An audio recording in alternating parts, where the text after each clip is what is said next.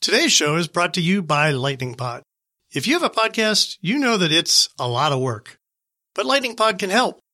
We've been working with their founder, Eric Johnson, for more than a year now, and he's really helped us take the Smart Home Show to the next level. So if you're starting a new podcast or you want to make your existing podcast better, you should get in touch with Eric. Learn more at lightningpod.fm. Hey, this is Richard. As many of you know, I recently moved out of my smart home, and now it's time to start making my new home my own. Rather than diving right into the deep end, I'm taking my time and being very deliberate about what I set up. I've learned some lessons along the way, including realizing some mistakes I made when leaving our old place. And I'm intentionally dragging my feet a little, as is the whole industry to some extent. We'll talk about that too. We hope you'll enjoy this episode, part 2 in my project of moving a smart home.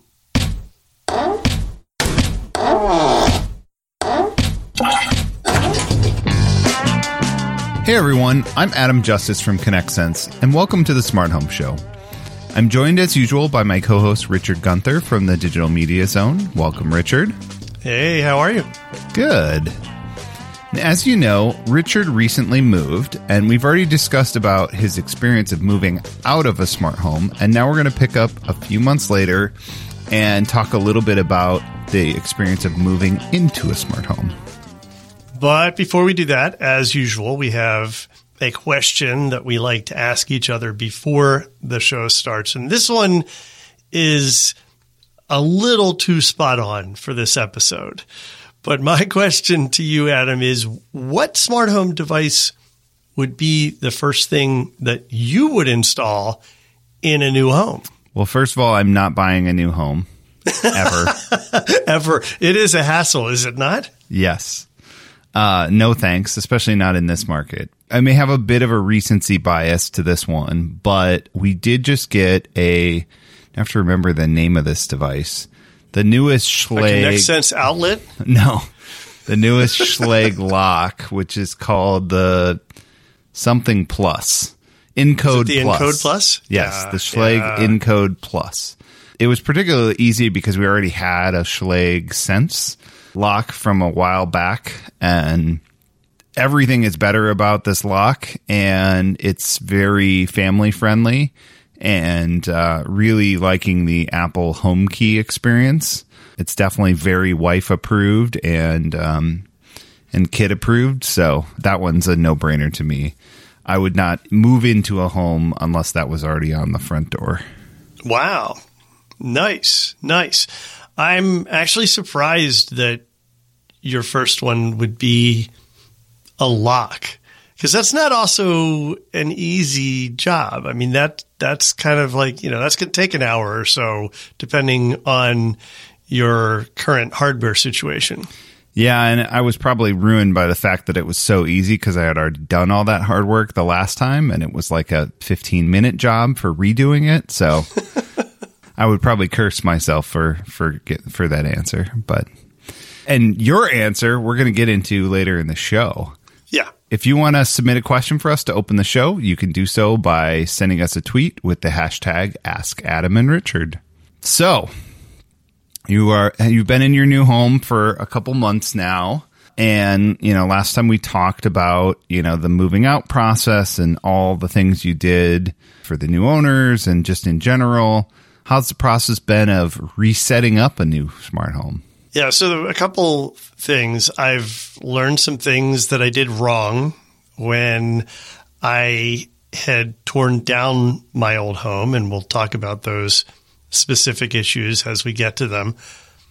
But also, I took a very measured approach this time. I didn't want to come in and just reinstall everything. I wanted to be very intentional in what we set up. So for the most part, I didn't just go adding things or resetting up everything that I had before. Really took our time in doing this. And I would say that I would barely call this a smart home right now, because we just have a couple things that are solving problems for us, or that are based more on need and specific desires as opposed to, oh yeah, I'm going to make my home smart. And I think that perspective, which is a little new for me because I'm a gadget guy and I just want to get into it, right? That perspective has, I believe, helped me better tap into how most consumers might approach buying or setting up smart home stuff. It's not just because you want to make your home smart necessarily, but you have specific things that you need to do, problems you need to solve, or things you'd like to see happen or work a certain way in your home. And so you tackle those as individual issues, which makes this whole compatibility thing even more important.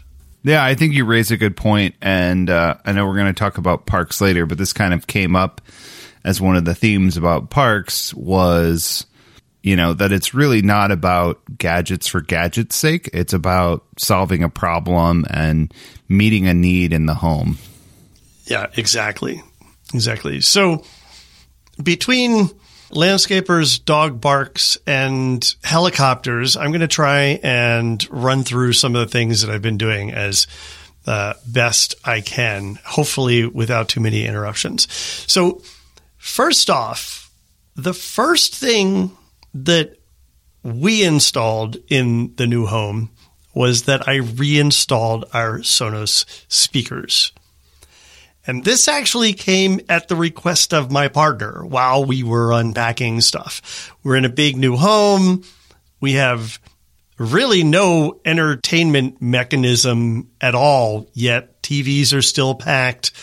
That used to be the first thing I would unpack at every new home was my TV. But it took several days for us to get to a point where we could even do that. And we wanted music. We wanted something to listen to while we were working. So I went searching for the Sonos boxes. And I say the Sonos boxes because I think we've talked about this before. I'm a box keeper. So all the Sonos speakers went back into their original Sonos boxes. And luckily, the movers had packed all of those boxes together when they did our packing. So pulled them out, got those things set up in a couple strategic places around the house. And once we got the TV set up, I was trying to figure out, okay, how am I going to handle audio on my TV? Because this place is not really wired for sound, not wired for surround. I came from a family room that I had personally wired with Atmos. That would be quite a task in this new house. And I don't even know that it would work in this space that the family room occupies. So I'm not going to try to do that here. Bought the Sonos Arc. I used one of my trade-in credits from Sonos to get 30% off the cost of an Arc. And of course, because I didn't want a white one, I had to wait a month and a half to get a Sonos speaker because that's how things are now. But that's set up now and part of the sound system. And I'm pretty happy with that so far. Nice. Yeah. My parents have one of those at their lake house. And I think what I like about the Arc is you can accomplish a very simple setup because it has that HDMI. Yeah. HDMI in right from Arc, right from the audio return channel of your television. So it's really slick. Yeah, so for them, they were able to, we just set up an Apple TV, the Arc TV, Apple TV remote for everything, and it's a really simple setup. And you can do the volume from the Apple TV because it does it via the HDMI, and it works really well. Yeah, very nice. Well, the house that we moved into did not have a Schlage Encode lock on the front door. It did, however, have a Ring doorbell at the front door and a couple of floodlight cams around the property. Now, they weren't actually set up. I learned the hard way that the Ring doorbell wasn't even really connected to anything. I had to go in and set up the wiring, and my builder still hasn't managed to get the physical doorbell working properly on that. But I decided that since I'm familiar with Ring and I have some other Ring products, I wanted to continue to use Ring. So I went through the process of setting those up, and I did that on a new account that I created for this house. And when I set the devices up, I learned that I needed to set them up as serial numbers. I don't know why, but for whatever reason, I wasn't able to use the traditional pairing mechanism. Now, for the cams, they're mounted and they're in high locations. So even doing the pairing by getting the serial number, entering that, then hitting the button is more tricky than I think anyone anticipated. I pointed it out to the builder about how inaccessible they made the one camera where they mounted it. And he's like, yeah, we probably shouldn't do that again. I have traumatic experiences with high-mounted floodlight cams, and you said you still can't get one to join. Right. I think there's probably not a single device I've ever fought with more than a Ring floodlight. The old generation Ring floodlight cam. I think they fixed it in the new one because I didn't have any problems with my newer one, but I had this problem at my house, and then we had one ultimately we had to send back because we could not get it to pair. And it was mounted 2 floors up, like in the eave of a house at my parents' lake house, and just a total royal pain in the butt. So I feel you on that one. Yeah, that ends up being quite a challenge. So my lesson from this, which I just shared with a friend of mine, was before you install anything smart, check to see if it has a serial number or code on it, and take a picture of it. Because having to reinstall something and needing that code after it's already installed may not just be difficult, it may be impossible, depending on how and where it's mounted. Now, I mentioned that I made some mistakes with accounts, and one of the mistakes that I made was that when I left my old account for Ring behind for the buyer of our home, I didn't realize that that account is grandfathered into a $10 a month plan that they no longer offer. I don't necessarily know that I could say that their $10 a month plan is now devalued, but it's different from what I was already paying for. And it's my understanding that what I was already paying for includes the monitoring stuff. That if I were to add the security system, that they only had one plan at the time. And so that $10 a month included the monitoring and everything else with their security system. Now you pay $20 a month, or the discounted fee annually if you want that. So that was kind of a mistake on my part for leaving that behind, exacerbated by the fact that it turns out the buyer chose not to even use that account. They had a Ring account of their own.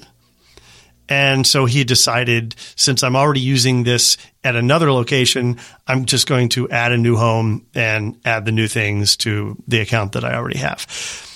So my account was sitting dormant, but it was still active, meaning it still had an active subscription. And I didn't realize that until I got billed the $100 for the renewal when it came around. So did you take your account back? So I did take my account back. Oh, good. And after approximately, and I really am not kidding about this, 17 times, maybe it was more like 13, but it was in the teens times of him having to send me a verification code because of their obnoxious 2-factor authentication that they force on you. I finally got the account back under my information. So I will be moving my stuff to that account. I have not done that yet, but fun. Yeah. Yeah.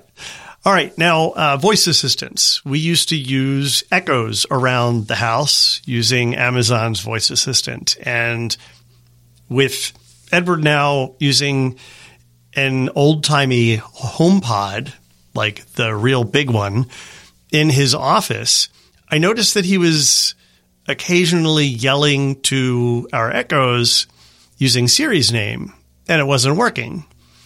So I thought, you know what? I have a couple HomePod minis. Maybe we can just use HomePods around the house instead. So I bought a couple more HomePod minis, and we are now an all Siri voice home. I wondered how that was going to be. There are certain things that I use that aren't supported. For example, my June oven, I can't preheat it anymore. I actually have to go over and touch the screen to turn on my June oven manually like an animal. How archaic. But so far, so good. And with a combination of shortcuts and automations and some other stuff that I'll throw in that I'll talk about a little bit later, we've managed to be able to use it for pretty much everything that we would normally use an assistant for. So I've been pretty happy about that. Now, one of those things is talking to our speakers, like getting our speakers, meaning our Sonos speakers, to be able to play music for us. Edward and I both have Apple Music. So I was delighted to realize that when I asked it to play music, it played music it knew I would like. When Edward asked it to play music, it plays music it knows Edward would like. That's awesome. But what about our Sonos speakers? Our Sonos speakers are not the kind that have assistants built in, and we're using Siri. We're not using one of their built-in assistants. So how do you make that work? Well, some of our speakers are AirPlay capable. So I, through a little bit of research, realized that I could assign those AirPlay capable Sonos speakers through the Home app to rooms in my home. They're not really HomeKit, but they are considered part of Apple's Home. They don't show up in other HomeKit applications.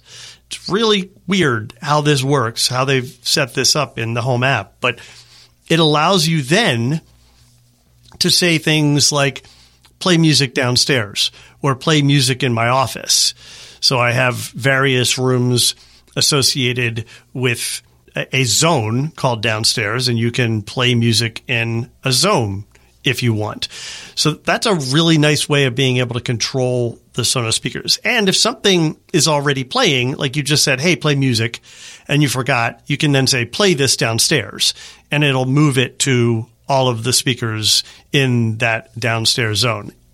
And to make this work on all of your speakers, it's really important that you go into your Sonos settings for your AirPlay settings and saying that you want to group the non-AirPlay speakers as well, so that if you have things that are grouped together automatically, like I have multiple speakers downstairs, not all of them are AirPlay speakers. If I say play downstairs, it's also going to play to those speakers that are grouped with the AirPlay speakers. So nice. It's working exactly the way we want it to. It just took a little while to figure it all out. Nice.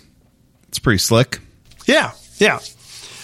All right, lighting. So everybody knows I'm a big lighting geek, and I haven't talked about lighting yet at all. So what have I done there? The first things that we set up with lighting were kind of fun things.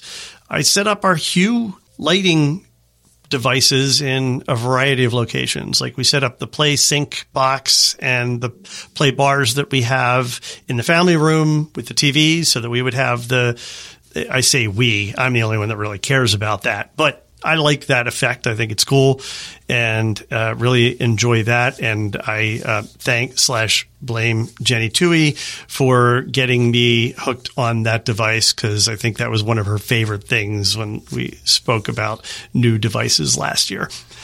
I also reinstalled some light strips, some older light strips that I had, and a floodlight in the studio where I'm recording right now, actually. And then reinstalled the Hue Lily spots that I had previously in our front yard, also in our yard here. So we now have some colored lighting outside, which is nice. And once again, I needed to add all of those by their serial numbers. This is not surprising, but it is an enormous hassle. It's not surprising because these are Zigbee devices. Right. And anybody who's dealt with Zigbee devices that have been added to a system knows that decoupling them from that system and reusing them is inherently problematic. I tried to avoid this problem by removing them from this old system before I shut it down, but that doesn't really seem to have done the job sufficiently. So I ended up having to, again, look for serial numbers, which is either printed on the device itself or on a tag that's on its cord or something. And that was tricky finding all of those, did a lot of Googling. And then I was able to get all of those added. Again, take pictures. Don't install these things before you take pictures of those numbers. This brings up a good point, which is that I feel like so often device manufacturers focus only on that initial experience. And I think everybody could benefit from a much simpler second install experience, whether it's in your case that it's your own devices a second time, or it's the case of somebody returned something and the store didn't realize it and a new user's trying to set it up for the first time, but it's already been set up once. Like, I think there's a huge opportunity for a better experience in this has already been set up once scenario. And it's something that device manufacturers need to really be thinking about. Absolutely. And I don't know if you're fishing for this compliment or not right now, but this is something that your app for ConnectSense products does really well. The ConnectSense app provides device-specific instruction on how to reset the device to pair in case it's not already in that mode. So I completely agree with you. That's something that manufacturers really need to think about. You know, I was I was using something as silly as my dishwasher the other day, and there's like 2 or 3 long stickers in there promoting Finish dishwashing detergent as part of some partnership they have with whoever makes Finish products. But is there anything in there at all that tells you like how to actually pair this thing to their app? No, nothing. You have to go digging into a manual somewhere to figure that out. Right. Well, I learned something else that I did wrong with my Hue setup, and that's that when I left the old house, I didn't decouple my account on Hue with the Hue bridge that I left at the old house. Very similar to the Ring problem. I left my account behind for them to use with the bridge that was there, and I didn't realize that just trying to assign it to a new bridge wouldn't work. I actually had to unassign it from a bridge there, and I didn't want to have to bother the new owners again, so I just created a new account. I'm like, oh, screw that. It's not worth it. I just created a new account and used that for my Hue stuff. And what's interesting is that you can set up Hue devices all over your home, and it's all local control.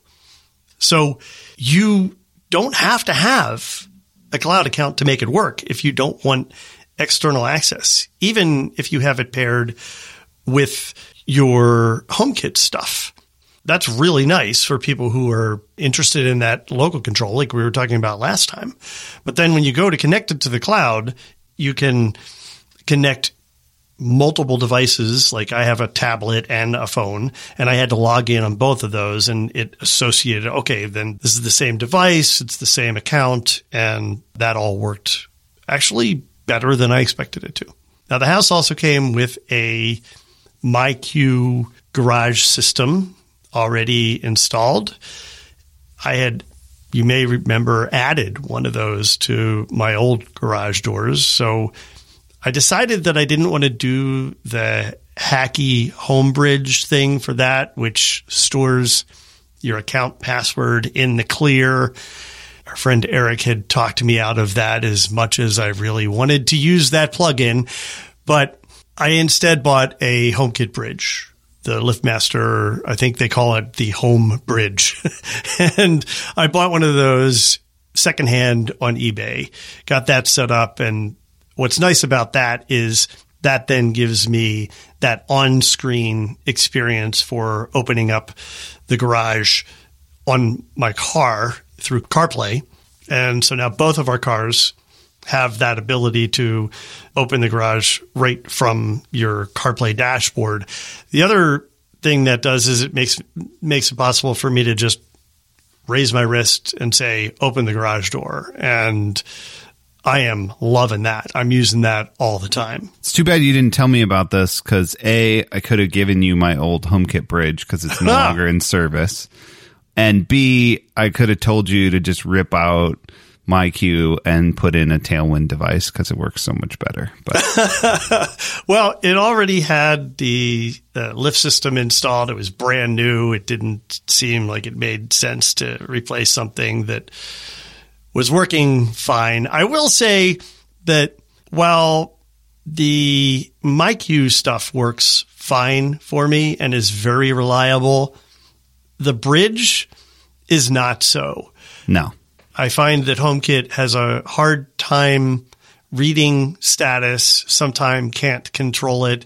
It seems to be completely random. I haven't figured out any rhyme to it. Unplugging and plugging it back in fixes it, but not for long. And it's half the time it fixes itself. I don't know. Put a ConnectSense rebooter on it.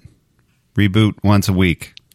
Yeah, Fixed. That may be necessary, actually. So, also, I mentioned HomeBridge. And I did install HomeBridge, not for MyQ, but I installed it so that Ring and my older Sonos speakers and my Lutron Picos, which I love to use to control various things, including Sonos speakers, I wanted to get all those things set up. And those are now working really well. I even have a bunch of automations set up, not automations, but I guess scenes set up that I have tied to the buttons on the Pico to control a Gen 1 Sonos system, which doesn't really normally work as well. So I'm happy to get that running again. And then I've basically been using HomeKit for all my automation stuff. So sunset and bedtime automations, various other automations for specific point solutions that I'll talk about next. But I've made the decision that I don't want a bunch of things happening in a bunch of different systems. I want it all in one place rather than having it as spread out as I did before. Yeah, makes it a lot simpler, a lot more contained, and you should be able to troubleshoot easier because you have, kind of one place to go. Yep. And for this brief moment in time, you'll have a HomeKit home where everything's working, everything's online, Yeah, I have to remember to use the controller app to back it all up because it is all in pretty good shape right now. Yeah. All right. So I mentioned then that most everything else that we've been doing is problem solving. And so everything else I'm going to talk about is along those lines. For most of these, I'm using smart technology. For some, I'm not. So the first thing I want to mention and just kind of remind people about is sometimes all you really need is a motion sensor. You don't necessarily need automation. You don't necessarily need any sort of smart switch or connectivity. Just a motion switch or a motion dimmer can solve lots of problems in rooms like closets and mud rooms and storage spaces. And so I went around within the first couple of weeks and tried to install as many of those as I could in the places where it made the most sense. I'll caveat that, and it sort of depends on where those switches are and if they are good for motion sensing. In some ways, probably my solution for this is a little overcomplicated. My go-to is Hue products, the Lutron thing that goes over the light switch, the Lutron Aurora, and a Hue motion sensor. And the nice thing about that is you can put the motion sensor wherever it makes the most sense to put the motion sensor, not necessarily where the light switch is. Yeah, that's a really good point. And I'm going to talk about a couple cases where I did something similar. And the biggest reason for that is that in many cases, switches for some closets are outside the closet. They're not actually in the closet. And you don't want passing by a closet to turn the light on inside. That's ridiculous. And you may not want to spend the time and energy in changing that switch configuration, like putting it on the inside, because that's a whole lot of hassle and creates a whole lot of mess. So yeah, sometimes that is necessary. Now, similarly, I'm a big fan of humidity switches. One thing that people tend to look over or forget about is that humidity is your enemy in bathrooms. And so while most people will tend to turn on a fan while they're in the bathroom and then turn it off when they leave, the reality is that you should leave that fan on for another 10 or 15 minutes at least to continue to remove moisture if you were using it for the shower or something like that. So I installed a bunch of Leviton humidity sensing switches in all of the bathrooms. I didn't even know this was a thing. Oh, yeah. Like, I didn't even know that was a category of devices. That's awesome. Oh, yeah. And they have manual switches on them, so you can just use them as like a timer switch if you need one for a fan. So I also have one in, say, the water closet in the primary bathroom. So the room where the toilet is has its own fan. Turn it on, and it'll remember to turn itself off. And I think most people would admit that's another space where you probably want to leave that fan on longer than when you're there. And it will turn itself off rather than the problem that I have all the time, which is that I forget to turn them off and I go back hours later and the fan is still on. So, all right. Another not smart thing, but I think it's a clever solution that I've started seeing in a bunch of the home stores these days. And that is the ceiling can conversion that provides something of a nightlight ring around the edge of the light. So like most ceiling cans, conversion kits, it's an LED thing that screws into where you would normally put your bulb if you had a downlight in there. And in addition to that, then if you flip the switch off and on again, it's going to come on in a nightlight mode, which is just a very, very dim yellowish light or orange light. These are great for bathrooms at night. So I've installed these in all of the showers and again in the water closet in the primary bathroom. So a nice little thing. They're not very expensive. And I tend to think it's a nice touch, not just for yourself, but also for guests. Yeah, this is another one that you can solve with automation too, where if you want that motion sensor kind of hue combo, you can do that based on time of day. I think the other thing that really solves this problem well is the Nest smoke detectors have that like motion sensing, really dim nightlight ring. Like yes. That's another way to kind of get that if you're in an area that needs a smoke detector. I mean, like that's my go-to get up to use the restroom at night in my bedroom even. So yeah, those are nice. We had them in our old home. I forgot about that. Now, when we moved into this house, like most new houses, there was not a dimmer anywhere in the house. So I have been gradually replacing switches and trying to replace them with smart dimmers or regular dimmers, depending on whether I think it needs to be smart or not. And I'm not trying to go too deep into the smart switch stuff yet, and I'll talk more about that in a bit. But for dimmers, I've been testing a bunch of different brands. The house has Leviton branded switches throughout because, everything has its brand emblazoned on it now or etched on it in one way or another. And I think everybody knows how OCD I am. So I kind of want to stick with other Leviton products to the extent that they will solve the problems that I have. And there are a couple of reasons for that. One of them is just that, believe it or not, a white switch is not a white switch is not a white switch. Yeah. And matching switches and plates, I can't stand if they don't look right together. So, yeah. Lutron, I think, probably has some of the best dimmers that you can get with the Maestro dimmers and the motion sensing dimmers that they have as well. I tend to find their push button design a little bit clunky, so I don't love them. I would prefer Rockers. And I tried another brand that was available on Amazon called Beston. Never really heard of them before.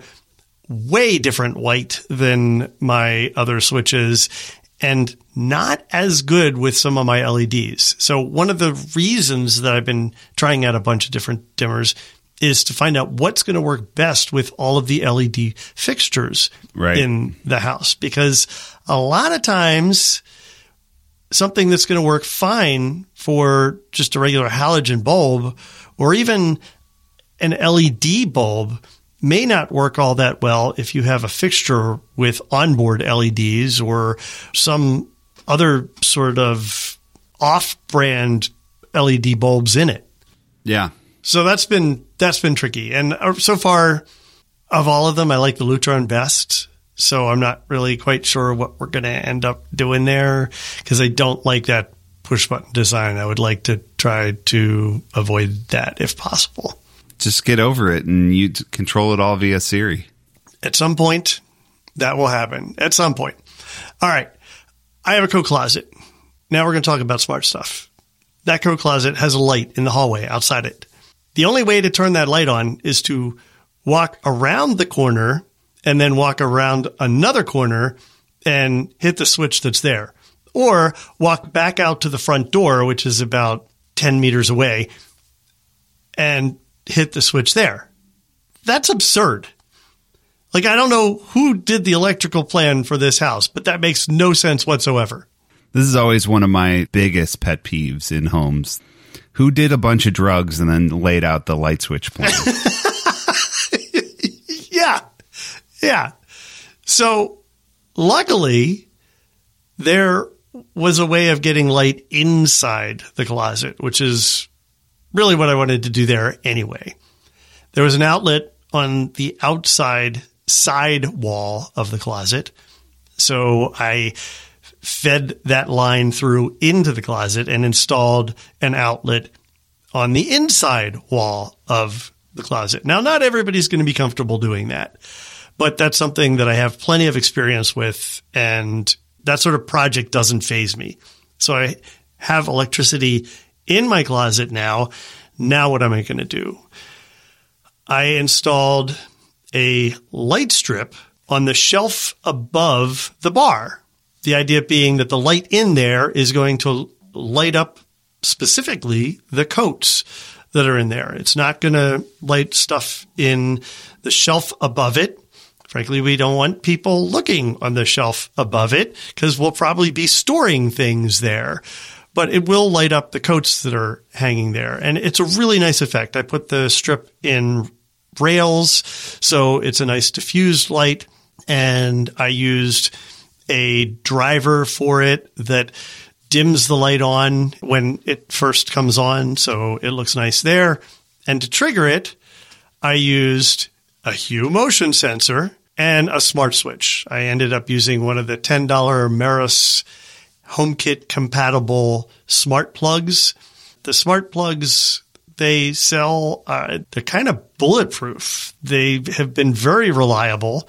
And $10 can't really beat that for something that is going to work with HomeKit, and that was my goal.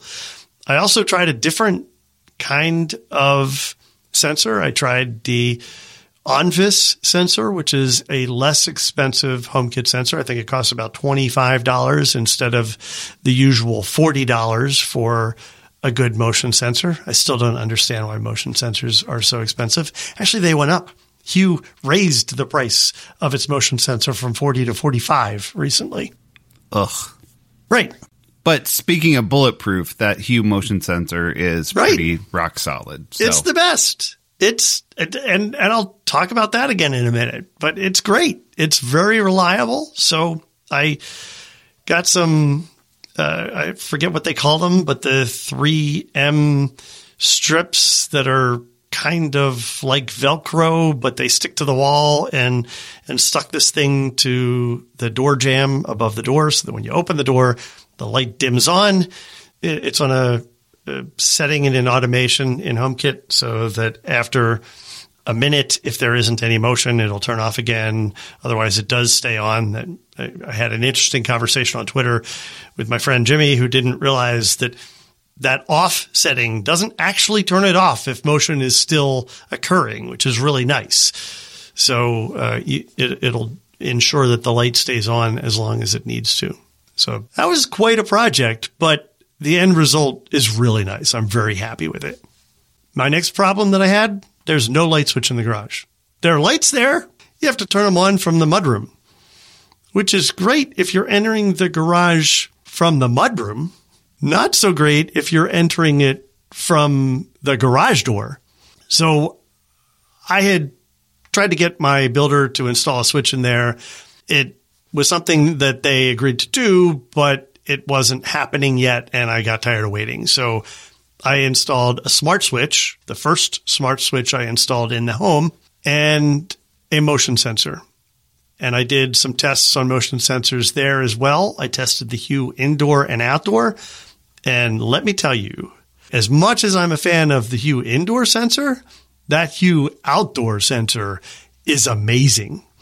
In terms of its sensitivity and its range, it had a far better line of sight for everything in the two-car garage there and the different angles where you might enter it than I could get the Hue motion sensor, the normal Hue motion sensor, to respond to.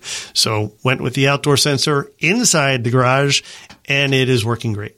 I like that idea. I might have to steal that and automate the garage, because that's a place that a light is very commonly left on for us. Absolutely. And I'm glad you mentioned that. I did automate it, not just with the light going on when there's motion, but then again, after 5 minutes, it's going to turn itself off because, yes, often forget to turn off the garage lights. So that's a nice way of handling that. Now, I mentioned that I installed a smart switch. What smart switch? I ended up going with the Leviton Decora smart switches, the second generation switches that they came out with.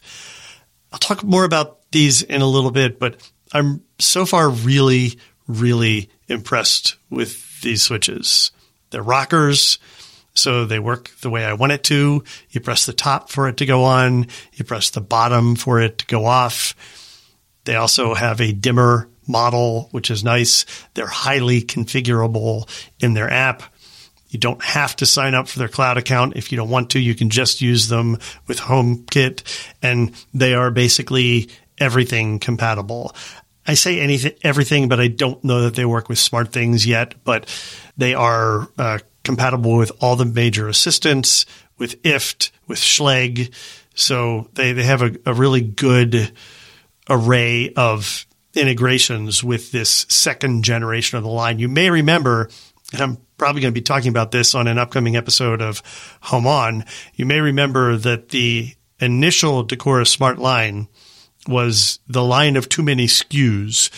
They had all of their products available in 4 different flavors. They had Wi-Fi. They had Bluetooth. They had HomeKit that was neither the Wi-Fi or the Bluetooth SKU. They had a Z-Wave version. So now they've consolidated those RF versions that aren't Zigbee or Z-Wave down to one SKU, which makes a lot more sense. Nice. That room without a switch on the inside is my pantry in my house. You turn the light on the outside, and I was constantly going in and forgetting to turn the light on or forgetting to turn it off. So I first thought, all right, I'll put motion sensing bulbs in the ceiling. I know that you can buy a number of brands, different bulbs that have motion sensors built into them. Sengled has some great options there. And when I started investigating, I realized that my cans weren't big enough for those types of bulbs. So I eventually found an off-brand that I didn't like at all, and I didn't like that the bulbs came on at different times. That was kind of annoying. So again, I went with a smart switch and a motion sensor and automations through HomeKit. I, again, used the smart switch version, the switch version instead of the dimmer, from the Leviton line. It's working great. Does exactly what I needed to do. Tested a couple different motion sensors in there.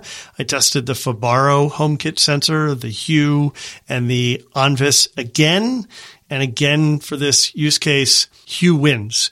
And Hue wins in here because of speed. In this case, the Hue turns on a good second, sometimes second and a half faster than any of these other devices. And what's interesting there is that the Hue is going through a bridge. Yep. And it is still faster than these other devices that are communicating directly to HomeKit. So, I don't know. It's rock solid. That thing, I'm telling you. That's why they're charging more for it. Probably. All right. Well, at some point in time, we went away. And I thought, well, I need to get some lamps on timers. So I've reinstalled my Lutron lamp dimmers that I had. And that meant reinstalling my Lutron bridge. That's when I also had set up the Lutron Picos to work through Homebridge. And again, automated all of that through HomeKit. That's all working nicely. I just have some lamps in the living room and some lamps in the family room working on those. And then I wanted to add a switch into the family room. So we bought a chandelier for the family room. And when I went investigating in the ceiling to hang the chandelier, I realized that the builder had run a 3-wire up to the chandelier box, which is great. That means there was a separate power line for a ceiling fan to power the fan and a light with different switches if you wanted to, through different circuits. So I thought, okay, this is really good. I can use this other circuit for something else and fed that over to a different light that I'll maybe talk about at some other point in time, but not today. And wanted to be able to switch that. But the problem was that there wasn't room for another switch in my switch box. It was already a 4-gang switch box and everything was spoken for. So how would I put another switch in? Well, I could get one of those double split switches, but I don't particularly like those. And I really wanted the ability to dim all of these. So I went down into the basement and found my old Insteon stuff. Now, this is on, I don't know, maybe April 9th or 10th that I installed this stuff. And I didn't plan to hook up my bridge or anything like that because you can connect Insteon things manually. But the reason for doing this is that I had Insteon micro modules and I had Insteon keypads. And so in the space of one switch that was there before, I could hook up a micro module, which is a little thing that goes in the back of a box to control one circuit and be able to dim that. And then the dimmer itself, or the keypad itself, can control a load, can be a dimmer. And then I just assigned one of the extra buttons on the keypad to that micro module. So I can turn it on and off separately, and I can also dim the light that was there, the chandelier that I installed. Worked great. Had some extra buttons that were already etched the way I wanted them to be, put that in there and thought, one day when I figure out what I want to do with my lighting, I'll set that up with the other Insteon stuff that I have. And then 4 days later, Insteon shut down. So This doesn't really change my intended use of this because this is solving the problem that I needed to solve. I don't need to automate this. If I decide to automate it at some point, maybe I'll, use one of these Insteon server fallback solutions that I've talked about previously. But this is a kind of a weird situation because it's a smart product, but I'm not using it as a smart product or as a connected product. Yeah. It just depends on whether or not that'll just be a constant reminder and it'll make you sad every time you use the Switch about Insteon. Well, yeah. Well, right. Good foreshadowing. So one more thing I wanted to talk about with these Leviton switches is that Leviton came out with something that I've seen other manufacturers do, and this is what they call an anywhere switch. So in addition to the smart switch, they also have this remote switch that is nothing more than a paddle operated by coin batteries. There's nothing behind it. So you can put it anywhere you want it. You can install it, screw it right to the wall. Or you can screw it on the front of a box if you have a spare space. Or maybe you want to override a three-way circuit and put a switch in for something else there. You could do that. I love these things. I think this is a great concept. I don't think they have the ergonomic feel right. It doesn't have the right press feel to it necessarily, but it's extremely functional and it has helped me solve problems in my house, which is that I would walk into a room, turn around to go hit a switch, and there wasn't a switch there. Again, don't know what the electrician was thinking when they were setting up their electrical plan, but when I walk into a room, I expect there to be a switch on the wall on the side of the door where it opens. Yep. A few of our rooms did not have that. So I solved that problem by just putting one of these anywhere switches on the wall and paired it with one of their Decora smart switches. Really cool way of handling that. I'm really happy about that. I also solved my bathroom fan problem, and my bathroom fan problem for my shower is that the switch for it is way over at the door. And I say way over, but it's like 2 or 3 meters really. It's not that far, but it's not that near the shower. And I often forget to turn on the fan when I get on the shower.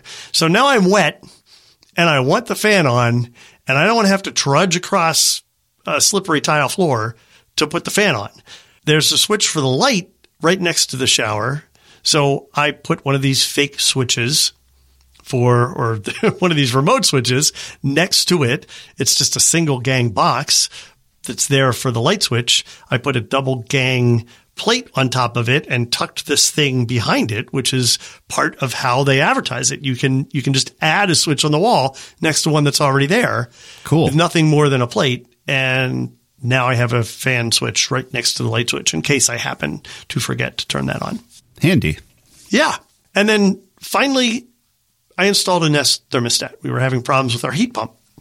So the HVAC guy was convinced that it was the thermostat.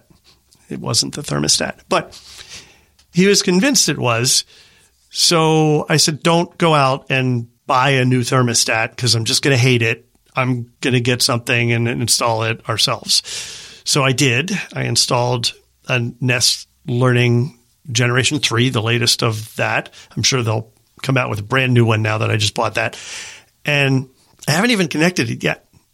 We're really just using it as an intelligent, self-contained thermostat. I haven't gone through the process of pairing it with the app. And part of that is that I really don't want to give up my Nest account, but I know that I should connect this directly to Google. So I'm not there yet in my head.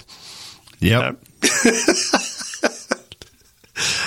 So anyway, those are the things that I did in my new home. That's how I've set up our smart stuff in our home so far. Otherwise, I'm really trying to hold off on stuff. I don't want to be buying new stuff right now. I don't have any plans for whole home lighting like I did in the old house.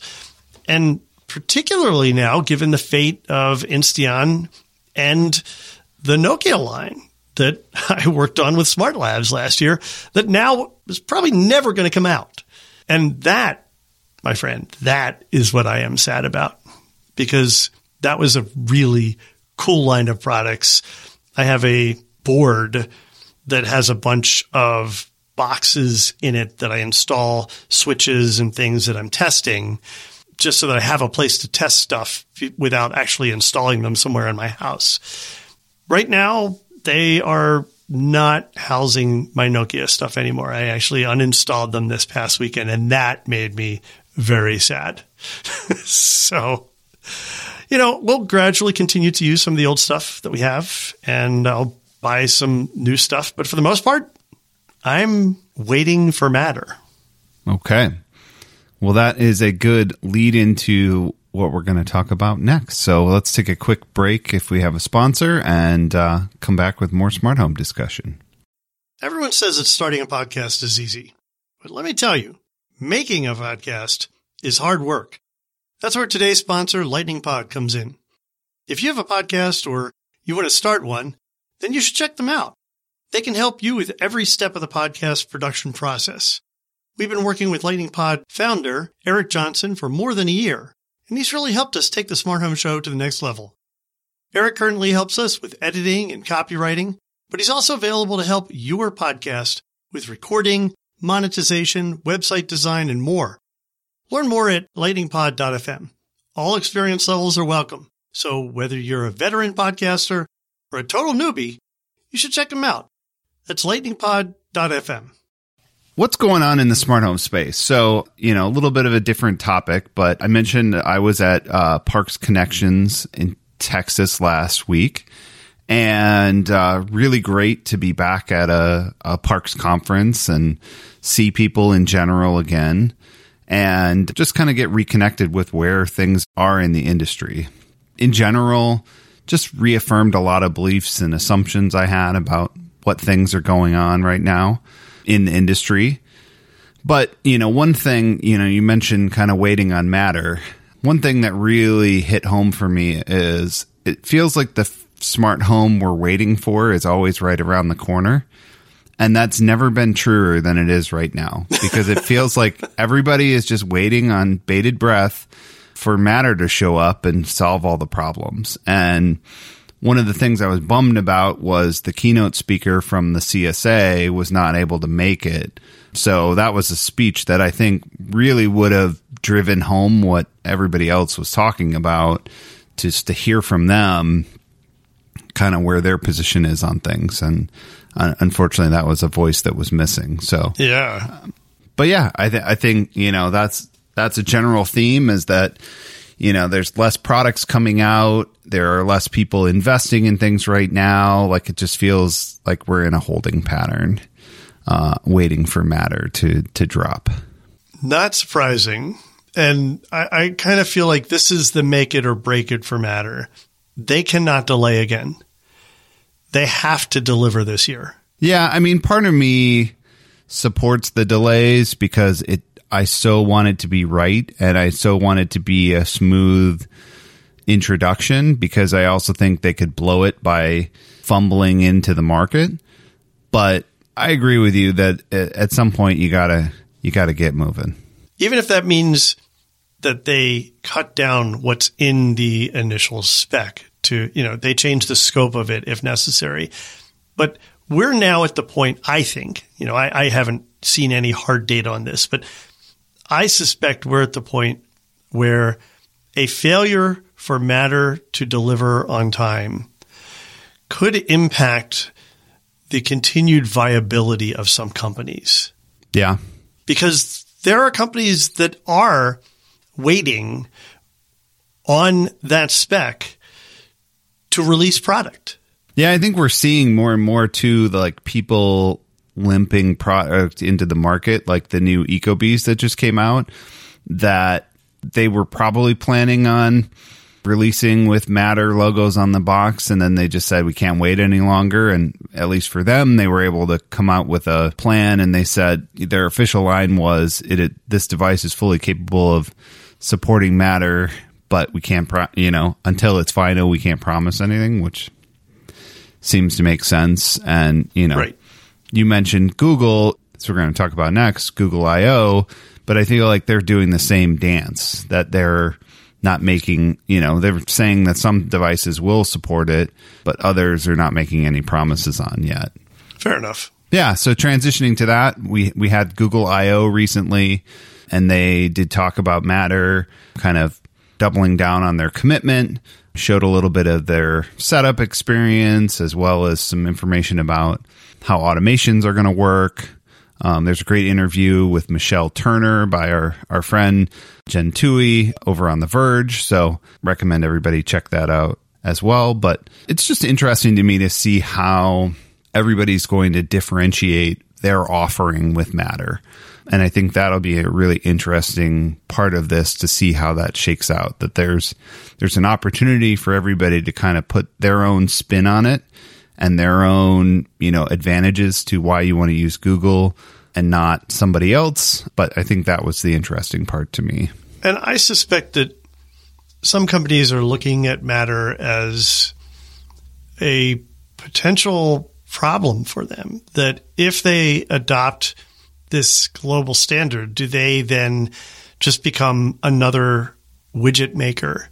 And you and I have talked about this multiple times, about the importance of differentiating your product or your feature set or whatever else. Doesn't mean that it has to be incompatible with other stuff. So I agree. I'm excited to see what companies do to differentiate their experiences. Yep.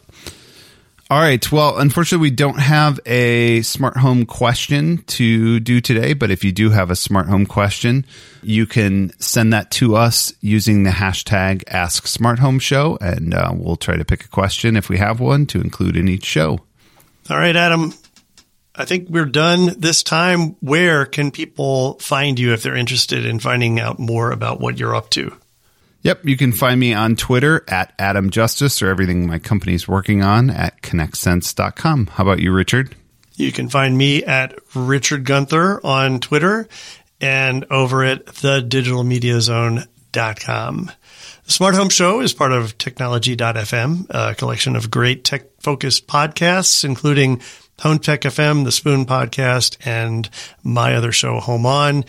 And at smarthome.fm, you can find our show notes and details about each of these episodes. Send us feedback at feedback@smarthome.fm. And of course, you can find us anywhere you listen to podcasts. Do us a favor. If you like what you hear, leave us a rating or tell a friend. See you later. Thanks for joining us.